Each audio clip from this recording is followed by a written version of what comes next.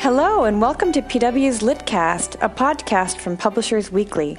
In each episode, we speak with authors of all genres. I'm Emma Wenner, the religion news editor at Publishers Weekly, and today I'm speaking with Patti Callahan, the author of Becoming Mrs. Lewis, the improbable love story of Joy Davidman and C.S. Lewis. The book is published by Thomas Nelson, the sponsor of today's podcast. Hello, Patti. It's a pleasure to speak with you again. I am so thrilled to be here. I loved chatting with you when the book first came out, Emma, and now here we are talking about it again. This is really exciting. Yeah, like you mentioned, we spoke last year, right before your best-selling book came out, and now there's a podcast inspired by it. And before we talk about the podcast, though, I wanted to ask you, who is Joy Davidman, and what made her relationship with C.S. Lewis so unlikely? Joy Davidman is this fiery, brilliant, powerful, interesting woman who married C.S. Lewis later in life. And their improbable love story so fascinated me because it was the story of a woman who lived in New York, had never left New York for all of her life, except for about 6 months in Hollywood. She was an award-winning poet. She was married. She had 2 kids, and she was an ex-atheist, ex-communist. And then you swung the pendulum all the way to the other side, where we have C.S. Lewis, who had never left England or Ireland for all of his life, except for 6 months in France during the war. And he could have never known who she was until she wrote him a letter. And the improbability of these 2 people coming together so fascinated me that I decided to write a book about them. And although it's historical fiction, it is entirely based on their fascinating decade-long relationship. Wow, a fascinating premise for a book and now a podcast. Can you describe where the idea for the podcast came? And how do you describe the new podcast, which is called Behind the Scenes of Becoming Mrs. Lewis? The podcast was born of this moment where I was standing around talking to my publisher, HarperCollins, Thomas Nelson, and we were talking about all the fascinating things I had learned while I was doing the research, years of research for the book, and how many of those fascinating things didn't end up in the novel. Or it would have been a trilogy or a 900-page novel.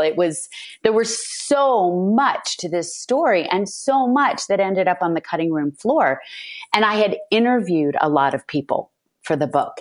And each person that I talked to was an expert in a different field. And so we started talking about what could possibly be done with all that fascinating material. Was it a nonfiction book? Was it a What Does Joy Have to Teach Us book? And somebody threw a podcast on the table as an idea. And we all just ran with it. And I said, listen, I can list the 7 or 8 or 10 biggest things that I get asked on the road when I'm doing events. And I can answer, but not with the depth that an expert can answer. So we started to talk about what each of those subjects would be. Everything from, one of the biggest I get asked is, well, what about the children? Because as you know, Emma, the entire book is told from Joy's point of view. And people always want to know, what about her 2 sons? Only one of whom is still alive. So 2 of the podcasts are with her son, Douglas Gresham.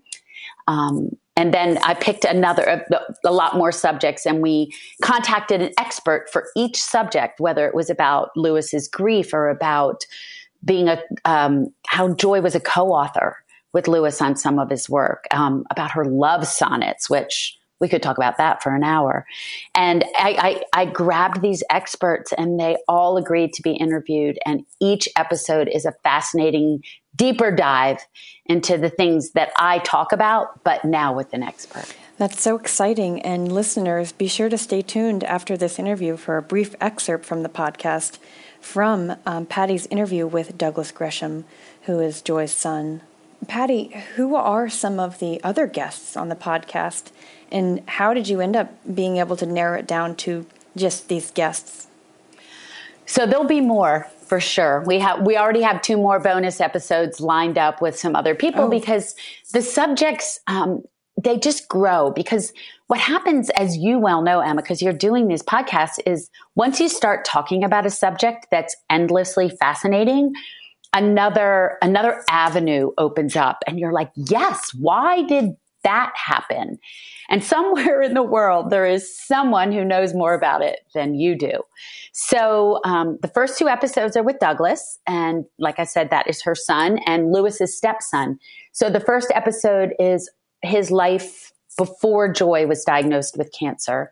And it's all about moving to England, meeting C.S. Lewis for the first time. The second episode is all about his life after he lost his mother and lived alone with C.S. Lewis as his stepson for all those years. The third episode is called Losing Faith, which goes back to this question I get asked all the time. I think you and I even talked about it last year, which is, did Lewis lose his faith when Joy died? Because if you read A Grief Observed, it sounds like he might have for a bit. Yeah. And so I talked with an expert named Dr. David Downing, who is the co-director of the Wade Center. And we talk about, he is an expert on that book and the multiple layers and Dantean influences in this fascinating book. And we kind of take that book apart and analyze what Lewis was really trying to say. The fourth episode is called Why Joy? And of course, I love talking about this.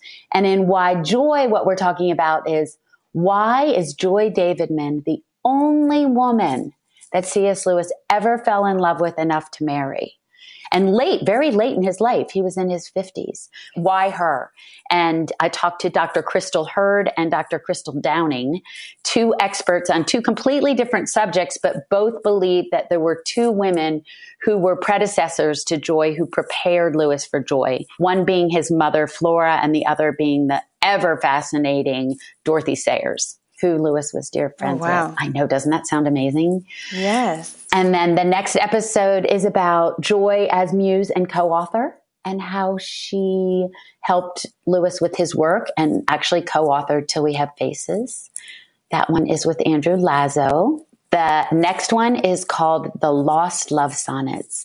And as you know, the love sonnets that were found only 10 years ago, 45 love sonnets that Joy wrote to C.S. Lewis, were the backbone of the novel, and every chapter starts with one.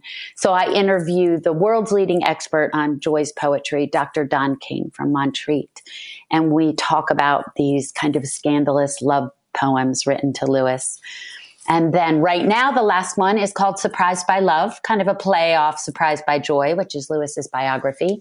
And that one, again, is with Andrew Lazo, and it talks very much about how love came to find and surprise Lewis. Wow. Well, it sounds like already you're addressing so many common misconceptions about Joy.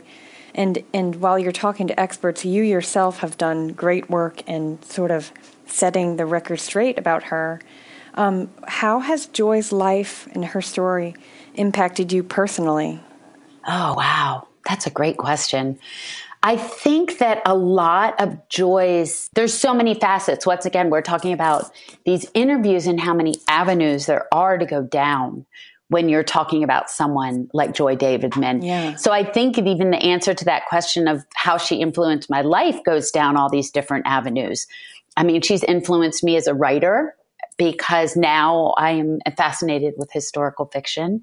She has influenced me as a woman, because I often think of my favorite quote of hers, which is, if we should ever grow brave, what on earth would become of us? And so just as a woman, that quote, and when I think about the way she changed her life to save her life, she has influenced me in that way. She's influenced my career, because I'm doing things I would never be doing without her, like Emma talking to you, right? Traveling to places I've never been, not because they want to hear from me, but because they want to talk about Joy.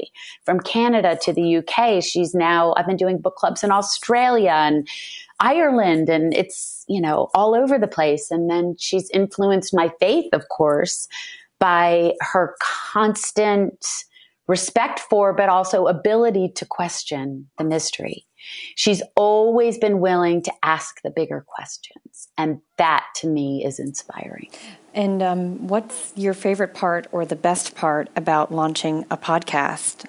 I love it. Don't you love doing podcasts? I do. I mean, and I love listening to them more than I love doing them. Exactly. Well, and I think that's where it started for me. I'm a podcast junkie. I listen to them. I travel a lot. So I listen to them when I'm traveling. I listen to them when I'm taking a walk. I listen to them when I'm doing the laundry. I listen to them while I'm cooking. I think and as a listener, my favorite thing about podcasts is that, is learning something new.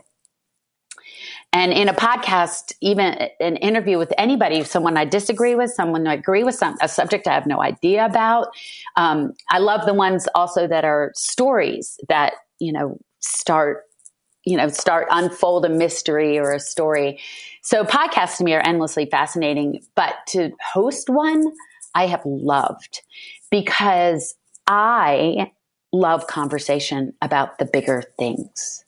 I love having a conversation about the things that matter in our lives. I love to have a conversation. I'm a big listener to On Being, which is Krista Tippett's. Oh, yeah. It's an amazing podcast.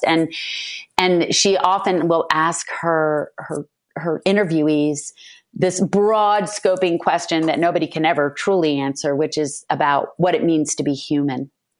And I love that because I think that we don't even have to ask that bigger question, that it's kind of inherent in the things we talk about on podcasts.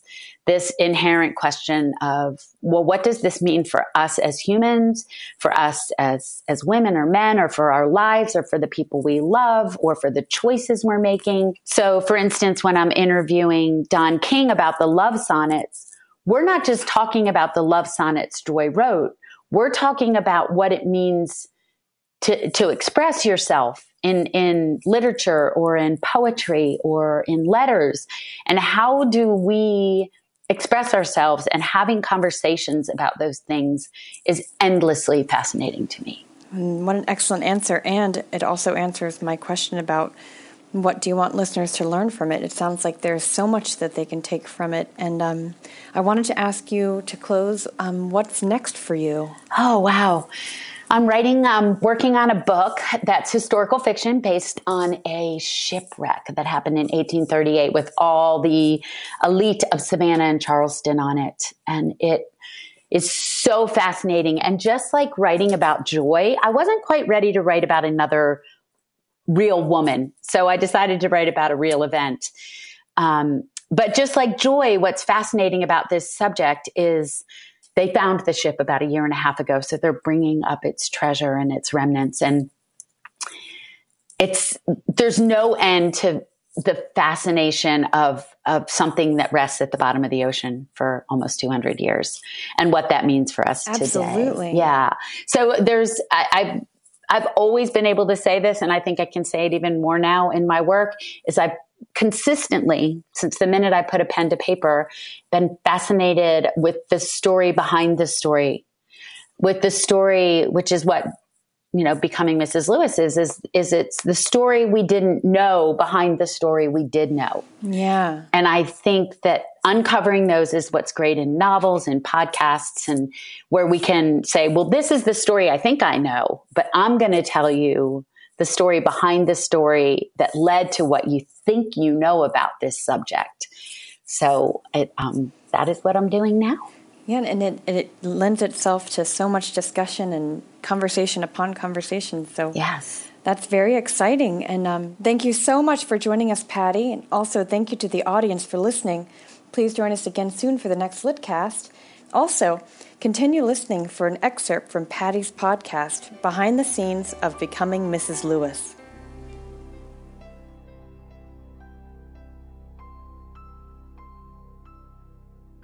When we first got to the kilns, I was still in the state where I thought that English people ought to be wearing armor and riding horses and jousting every now and again, that sort of thing. And of course, when I was going to be meeting this man who was a personal friend of Aslan the Great Lion and of High King Peter of Narnia and the rest, I kind of imagined him to be this stalwart, knightly character, probably riding a white charger and wearing silver armor and carrying a sword. And of course, he was nothing of the sort.